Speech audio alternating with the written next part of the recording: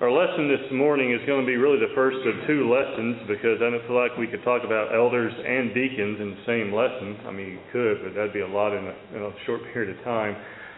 So it's really going to focus on the first part of chapter 3, looking at the qualities of leaders, as I've called it, that's being given here by the Apostle Paul as he's speaking to Timothy concerning those who would desire to serve as elders.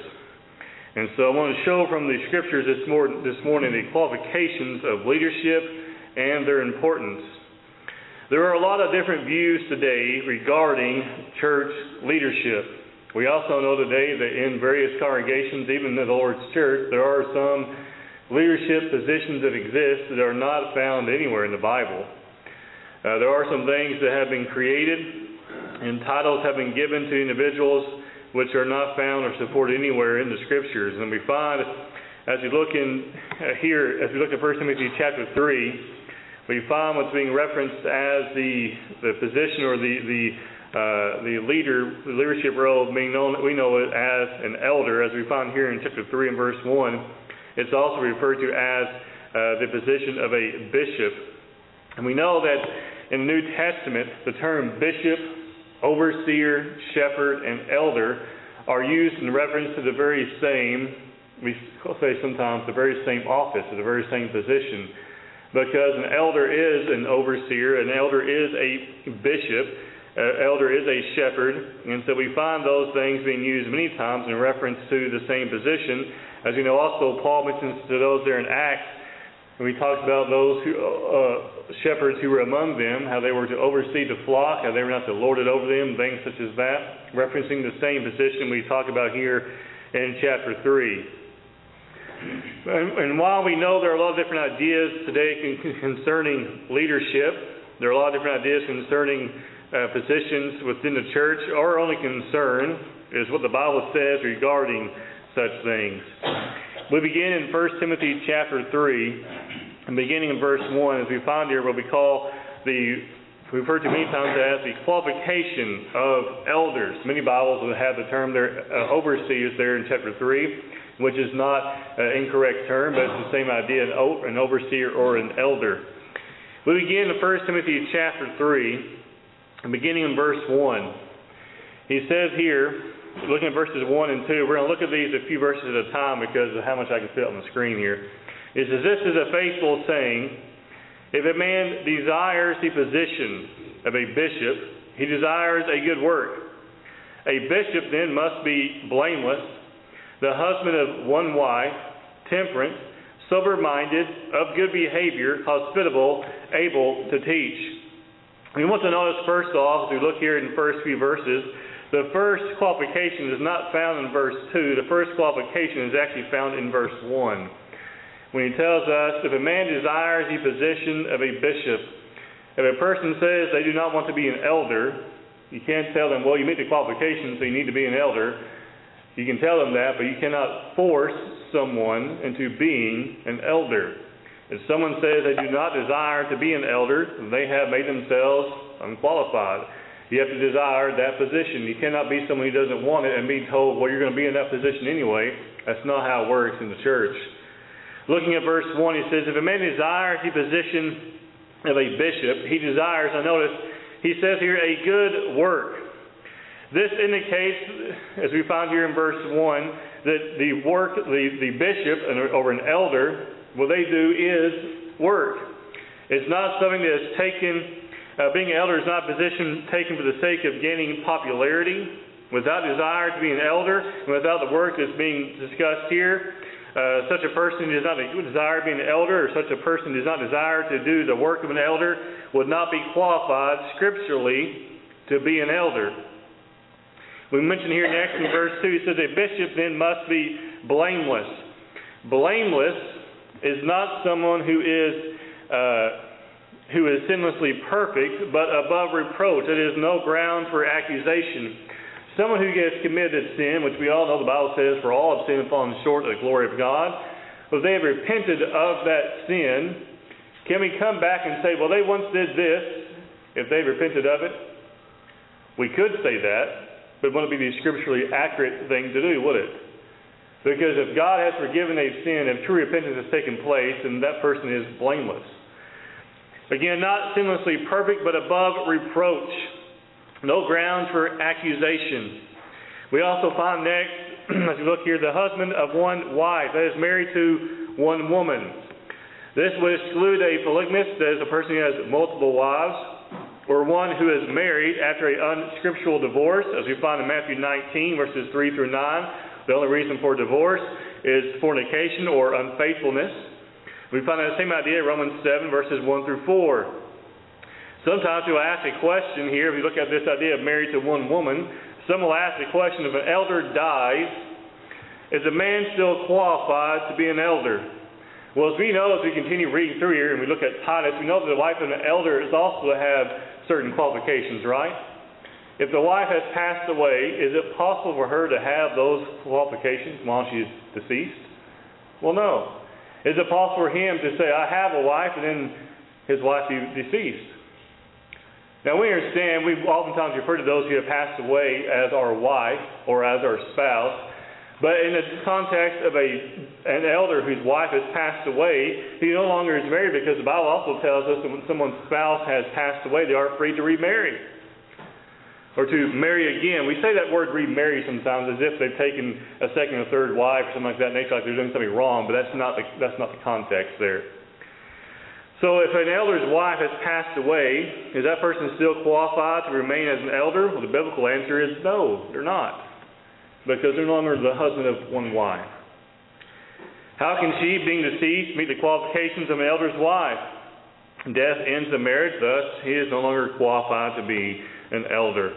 Looking next here, the idea we find here next in verses 1 and 2 of chapter 3. He mentions here, so look at the right chapter, husband, one wife, temperate. Temperate is the idea of self-control, or sober and sober and calm. The New King James and King James sometimes use a different word there besides temperate. You look at the next term he mentions here in chapter 3 is sober-minded. That is self-controlled, serious, or of a sound and sensible mind. Of a sound and sensible mind. But also we think about this idea in verse 5, this idea of self-control. It also includes the idea of serious. There are plenty of times in which we joke around. I know here in New Lagos, I know other places as well, we tease one another and we kind of poke fun at one another. But I think we also know that when we start talking about Bible matters, that we get very serious about it, because Bible matters are things that are matters of eternal consequence, right? We don't want someone to serve as an elder or as a shepherd who is never serious, who always jokes around, never takes anything seriously. We found here that is included the idea of someone who is sober-minded. If you look at verse 2. He says also next, use the idea of good behavior. That is someone who is respectable, honorable, and decent. Good behavior. That is a very broad term, but we understand we want someone who behaves themselves. And we say sometimes, especially of our children, you know how to act. Well, we want our elders to know how to act as well. Of good behavior. Then he says hospitable. That is showing kindness and generosity to guests and to others in general. And then he mentions here lastly in verse 2, able, or we say sometimes apt, as the King James says, to teach. That is, they're able, they are skillful in teaching. They have the ability to teach. If you ever go to a congregation, or if you visit somewhere sometimes, you maybe consider placing other membership somewhere. As we said, we use that term, and we have congregations that have elders. I always wonder sometimes, and sometimes if I'm considering them very carefully, I ask, well, do your elders here teach classes? And they say, well, no, not really. That's a concern, isn't it? I'm not saying elders have to teach every single class, but elders should teach, at least from time to time, demonstrating or reminding others that they are able to teach, and they should be willing to teach as well. Let's look next at verse 3 here. As there are several things here listed. Not given to wine, not violent, not greedy for money, but gentle, not quarrelsome, not covetous. Looking next at verse 3, we want to break these things down here. He mentions first, not given to wine. The original Greek translation here is not a drinker. I looked it up. I have a interlinear that shows you the Greek language and it shows you when you put it into English. That literally means not a drinker. Well, if you're not a drinker, does that mean that person is okay to drink alcohol? Because we know there sometimes in verse 3, people say they're not given to wine. They think, well, that means so long as they don't get drunk. No, that actually means not a drinker, which means they don't touch. If you're not a drinker, do you actually drink? No. You can't be a non-drinker and then be a drinker at the same time, can you? Not violent. That is not disposed to fighting. Not contentious. We all hear sometimes stories before of unfortunate instances, and I remember hearing one of someone telling a preacher, well, we can just take this outside. Well, that's not a quality we find here, is it? That is no doubt violent. Not greedy for money. That is not greedy of filthy lucre, as the King James says. That either being not fond of dishonest gain there in verse 11. That is someone who's not going to swindle you, right? You know, I've been encouraged different times to use a certain business because members were there, they owned it, and sometimes it worked out well, sometimes I realized I'm not going back there ever again because they weren't very honest. This or this happened. Well, filthy lucre is what? Is gaining money by dishonesty. We don't want to be those who are fond of gaining money in dishonest ways. And that would include gambling as well. That would include things like the lottery and things such as that as well. Those are forms of dishonest gain. As we continue on here, we mentioned here also, he says, patient, that is forbearing, yielding, gentle, and kind.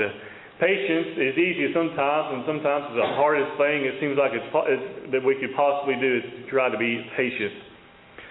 And then he also mentions here, not a brawler, that is not contentious, or rather someone who is peaceable. Not someone who seeks to, you might say, not someone who seeks to just stir up strife. Not covetous, someone who is fond or a lover of money. Not a miser. Now, I have put this definition here for a reason. A miser is a person who hoards wealth and spends as little money as possible. Now, I tend to be very cheap on things. I don't think I'm a miser. Certain things I'm very cheap on. But the idea here is that when money needs to be used, money is used, right? And then he says that last word here for not covetous is greedy. We do not want to be greedy. We don't want a person who is also greedy. We don't want a person who never is able to, you might say, open the purse strings to help those who are in need or take care of whatever need needs to be taken care of. Not covetous. Not a lover of money. In verse 4, in verse 5 here, the Bible says, one who rules his own house well, having his children in submission with all reverence. For if a man does not know how to rule his own house, how will he take care of the church of God? Looking at verse 4 a little more closely here, one who rules his own house well is a reference to management and control. Management and control. It's like someone owning a restaurant and you put them in a leadership position, maybe a smaller one. Sometimes you have those, you walk in, you see somebody has a shift leader tag on, and you see the restaurant is just out of control. People don't know what they're doing. People are, things are going wrong. Would you promote that person to a higher position in management?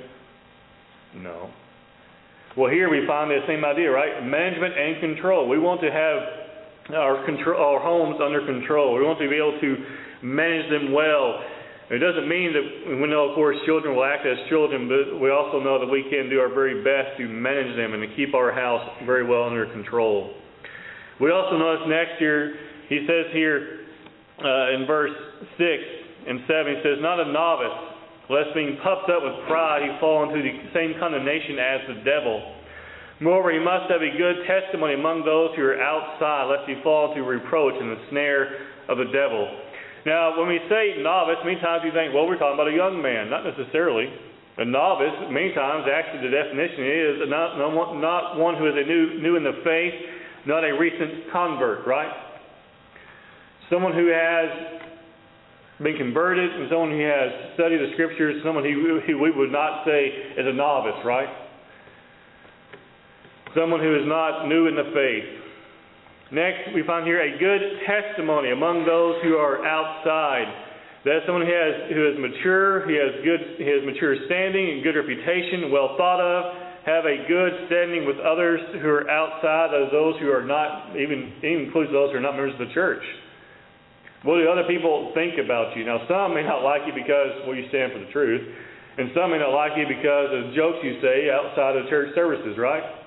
There's a difference between the two. Our good reputation out among those who are outside, as we find there in verse 7. He says he must have a good testimony, as we find there going back to verse 7. He must have a good testimony among those who are outside, lest he fall into reproach into us and in the snare of the devil. We want to be those who are knowledgeable enough to be able to avoid temptations, and must they not be easily swayed to go off into temptation. Failure to meet any of these qualifications will make a man disqualified to be an elder. Now there are, if you kept count there until this one here, there are 17 qualifications listed in chapter 3 in verses 1 through 7 alone. 17. What's interesting is Paul also mentions things in Acts about how shepherds should not lord it over the flock, right?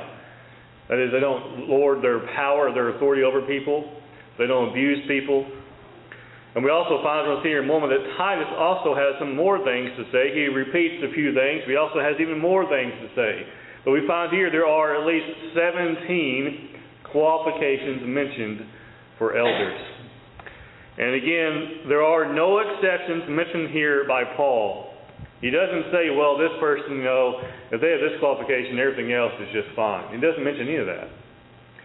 Next, we want to notice the qualifications, because they do go hand in hand, that we find from Titus. And we'll be looking at Titus chapter 1, verses 5 through 9. As you look at those qualifications, they're also mentioned there in Titus chapter 1, verses 5 through 9. Now, we'll begin first again looking at some of these verses together, and we'll mention here some of these will just simply say found in 1 Timothy, because we're not going to repeat the same definitions over and over and over again. We look at Titus chapter 1, looking at verses 5 through 9. He says here, "For this reason I left you in Crete, that you should set in order those things that are lacking, and appoint elders in every city as I command you." Now, does that mean no matter what you appoint elders? Well, why would why would Paul mention all those qualifications in 1 Timothy 3? If the most important thing was just simply having elders. It goes without saying, or it should, that he's talking about qualified men, because as we continue reading, he actually even mentions some other qualifications. He says, "As you set in order things that are lacking, and appoint elders in every city as I commanded you." And then he begins to list several things here in chapter 1. He says, "If a man is blameless, the husband of one wife, having faithful children, not accused of dispensation or insubordination." Who's he talking about, the parents or their kids? Oh, he's talking about their kids, isn't he? But see, because we find here that as we talk about the qualifications of elders, and as we'll talk about next time, deacons, that children do have a part and have the ability to make their father disqualified from being an elder because of their behavior as well. Because we find here in verse 6, "If a man is blameless, the husband of one wife, having faithful children, not accused of dispensation or insubordination." He's talking about the children there. So we find here in verse 7, we'll continue reading before we get through the rest of this.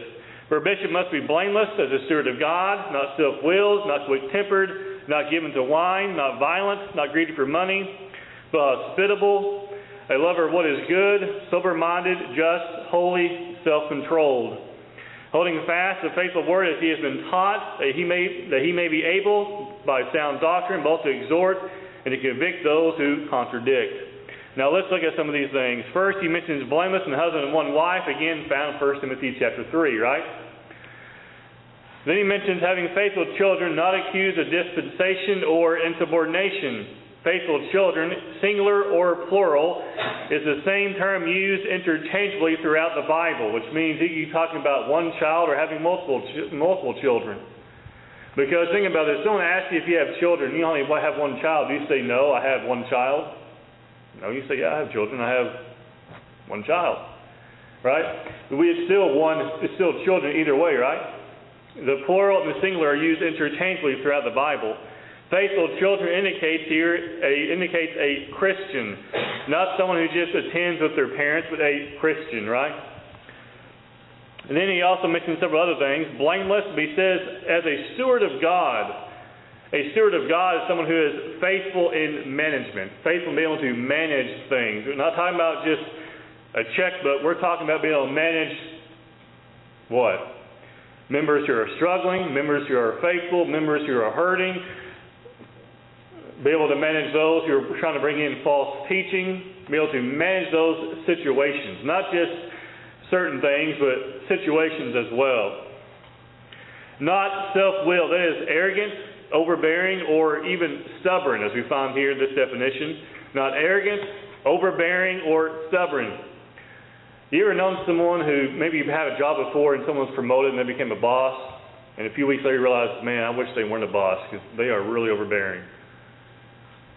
That is not uncommon today, is it? Overbearing is something that should not be a part of the qualification. It should not be something that an elder has when it comes to his characteristics. And he mentions here, not quick-tempered, that is not soon angry. We understand what that means, simple enough. Not given to wine, also found in 1 Timothy, right? Not given to wine. Now, it's interesting that here we have a little more detail concerning this not given to wine, because here in Titus 1 and verse 7, where it's mentioned, the original Greek language indicates by the side of, that is, by the side of wine. So, by the original Greek standard in Titus 1 verse 7, it means you don't get next to wine. You don't get close to wine. It's not... When you think about some of these modern translations sometimes, the wording isn't actually giving us the proper idea. Not giving it much wine makes us think, well, we can drink a little bit, right? But the idea, according to the Greek, is you don't get near it, because the Greek language tells us not by the side of onos, or by the side of wine. So an elder must not be by the side or near wine, therefore abstaining from intoxicating drinks, right? If we're not near something, it means you don't have anything to do with it. And then he mentions also several others that are found in 1 Timothy 3. He mentions not violent. He mentions not greedy for money. He mentions hospitality, or being hospitable. And then he also mentions next, as we find here, one that's not mentioned in 1 Timothy 3, is a lover of what is good. A lover of what is good. To be lovers of what is good and all that is good, what does that mean? It means you love and you appreciate the truth. Sometimes you have people who hear a Bible lesson and it was very sound, right down the line, and they say, well, that's what it's supposed to do. That's what we're supposed to hear. But we should have an appreciation for it, right? Lover of what is good is we love truth. We love soundness. We love sound teaching. We are grateful for it. We're thankful for it. Then he also mentions sober-minded, which again is found in 1 Timothy chapter 3. Then he mentions being just, that is upright, righteous, doing what makes one just or righteous. Exclude the wording on that. Doing what makes one just or righteous.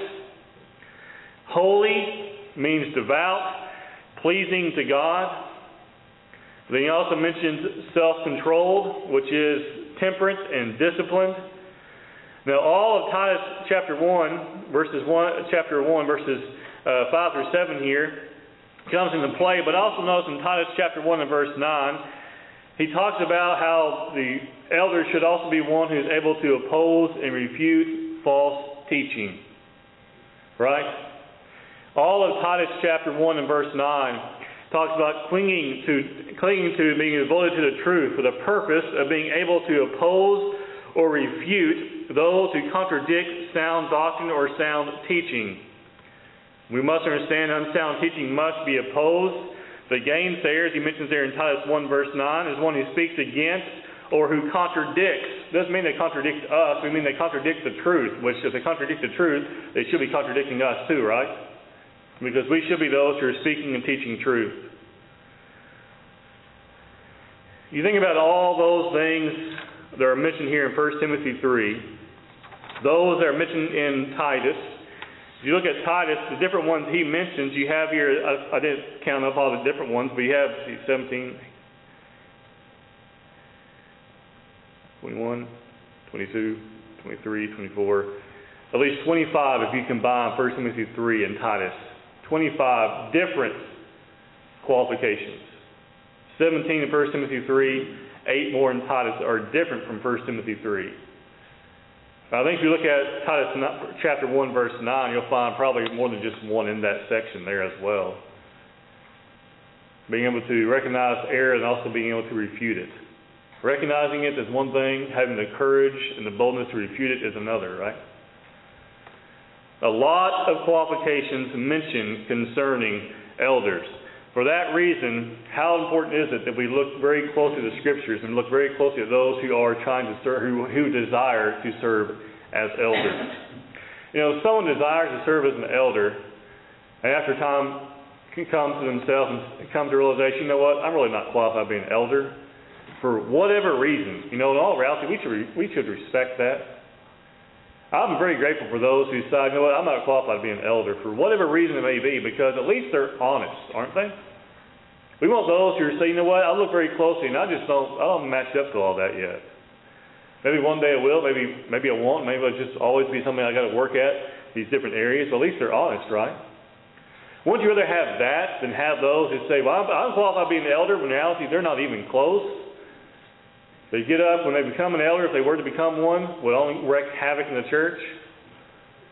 See, as we say sometimes, and make sure you hear me carefully, it is much better to be scripturally unorganized. What I mean by that, to be scripturally without elders, than to have unscriptural elders. There's nothing wrong with having a congregation that does not have elders, because they do not have qualified individuals. And it's a very big problem when you have congregations, you have elders who are not qualified. At least one is being honest, aren't they? We know that just because a congregation has elders doesn't mean there's a chance they're not qualified, because that's probably not the case. Most of our congregations, I can say, or many of them, have very good, very qualified men as elders. Some, unfortunately, do not. Some will, in time, have elders perhaps in the future as well. But we want to be honest in all those things when it comes to considering elders in the church. Lessons for us today. There are qualifications for church leaders. There are qualifications. Not just anyone can serve as an elder. Can just anyone serve? No, they cannot.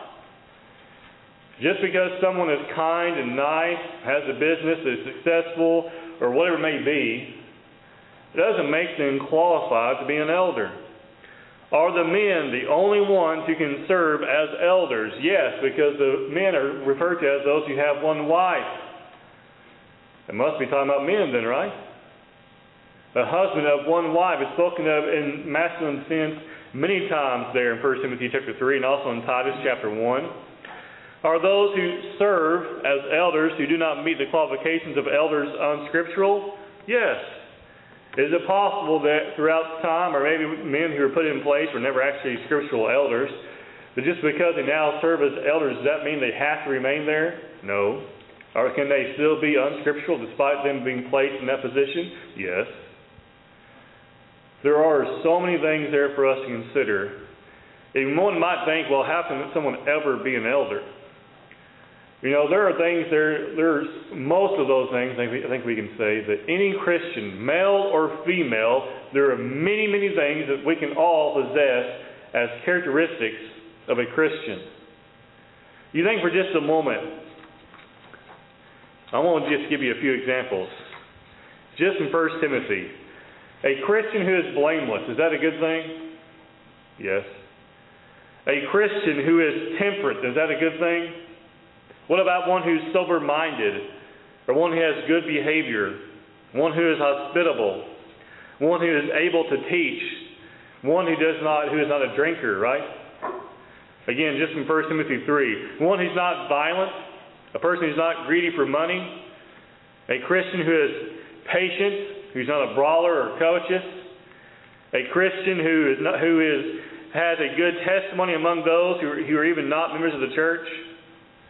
See, there are many qualifications in which we can still, even we're not desiring to be an elder or unable to be so, because the Bible says men, right?